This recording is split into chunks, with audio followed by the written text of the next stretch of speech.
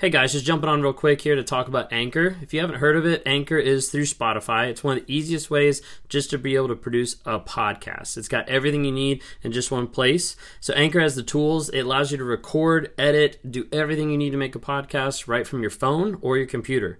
And when hosting on Anchor, you can distribute your podcasts on different platforms like Spotify, Apple Podcasts, and many different more. It's an awesome tool. I love using it. I've been using it for a little bit now. And the cool thing about it is it's absolutely free.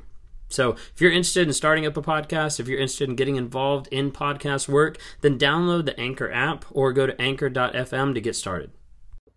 So do you think therapy will help a narcissist? Or especially to answer someone's comment, EMDR therapy.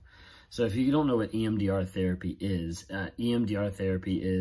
eye movement desensitization and reprocessing. So basically what it is it's using different eye movements to actually be able to open up different sections of your brain to be able to process and be able to move towards healing even faster. Many studies have shown that with EMDR therapy, people are able to process traumatic and emotional events and get to a place to find healing and be able to get back to a healthier way of living or a healthier life in one sense.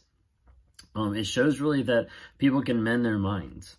People can change their thought process. People can work to be able to heal psychological trauma and damage that has happened to a person's mind through EMDR. And so it takes different emotional, traumatic events, like disturbing experiences. So it could be like a car crash, like seeing someone die. It could be like a rape victim, like whatever it might be, like those typically types of like trauma that stick with people for a long period of time. And it can take those and start to process and like work through them so that those events focus on the positive. So they don't focus on the negative of what actually happened, but the positive of I survived, I can grow, I can live, things like that. And so with EMDR, I went to an EMDR therapist for a period of time, like a couple months or whatever. And when I first got there, I was just like, this is weird. I wasn't doing like the full like eye movements. They had like these like little like paddles in one sense you hold and they would kind of like vibrate back and forth.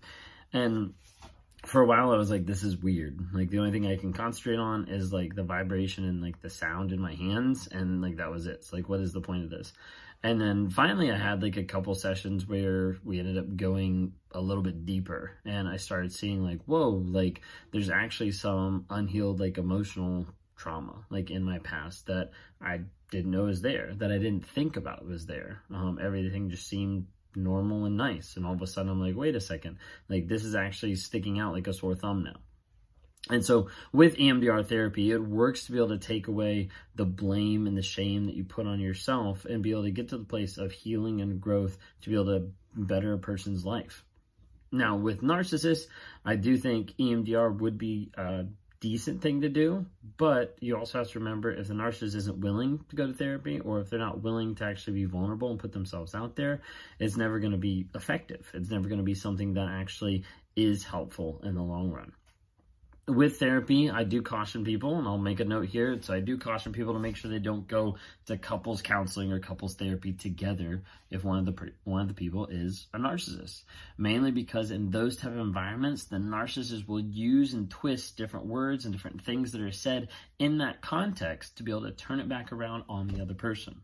So typically what you'll see is you'll go to therapy with your narcissist, and as you leave and head home, you'll see him rage out. You'll see him yelling. You'll see him turning the tables around on you to make you feel like you're the bad person, to make you feel like you're the cause of all things that has been done to you. You're the cause for having him cheat. You're the cause for having her walk away. You're the cause for having them ghost you. But it'll never actually get to the place where they take accountability and responsibility for their actions. That's the main problem there. I think therapy is great for anyone and everyone to be able to heal, disturbing events or past trauma, or whether to be able to work through emotional neglect or emotional trauma, or just to be able to work with a coach to become a better person. So like for me, like therapy is going to be part of my life probably for the rest of my life, because I know I need that. I need that focus, that grounding to be able to keep me moving forward and to keep me learning, growing, healing, and changing in the right direction. So anyways, that's a little tidbit on therapy and EMDR.